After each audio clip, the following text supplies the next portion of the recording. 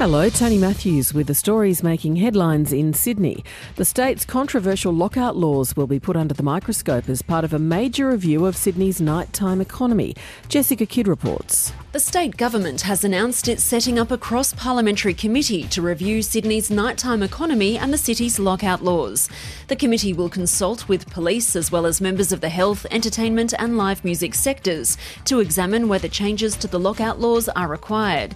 Premier Gladys Berejiklian says the laws have been in place for 5 years and it makes sense to review them. It's the strongest signal yet that the government is considering whether it should ease the restrictions. The committee will hand down its report by the end of September. A battle between Sydney's two children's hospitals over resources has reached a breaking point. A secret ballot was held at the Sydney Children's Hospital in Randwick, with more than 100 senior doctors voting to leave the Sydney Children's Hospital network. The network has governed both Randwick and Westmead Children's Hospitals since 2011, when both cardiac departments were merged. While the vote is non-binding, Dr Angus Gray, an orthopaedic surgeon at Randwick, says he hopes the health department listens to the staff's concerns. Sydney risks losing its second kids hospital. We need to be a fully comprehensive hospital which includes cardiac surgery, and that has been slowly strangled over the last 8 years. The New South Wales Health Department wouldn't comment on the vote, but acknowledged the differing perspectives towards the network.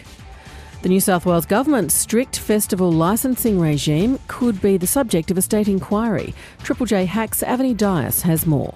New South Wales Labor's Shadow Minister for Music, John Graham, says he has the numbers to pass a motion to hold an inquiry and then strike out the new festival licensing regime. In January, after 5 drug-related deaths, the state government announced 14 music festivals were high risk and would have to meet a strict set of requirements in order to go ahead.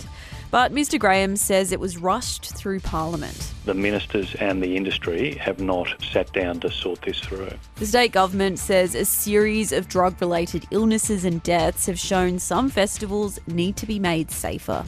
For more details on those stories, go to ABC News Online.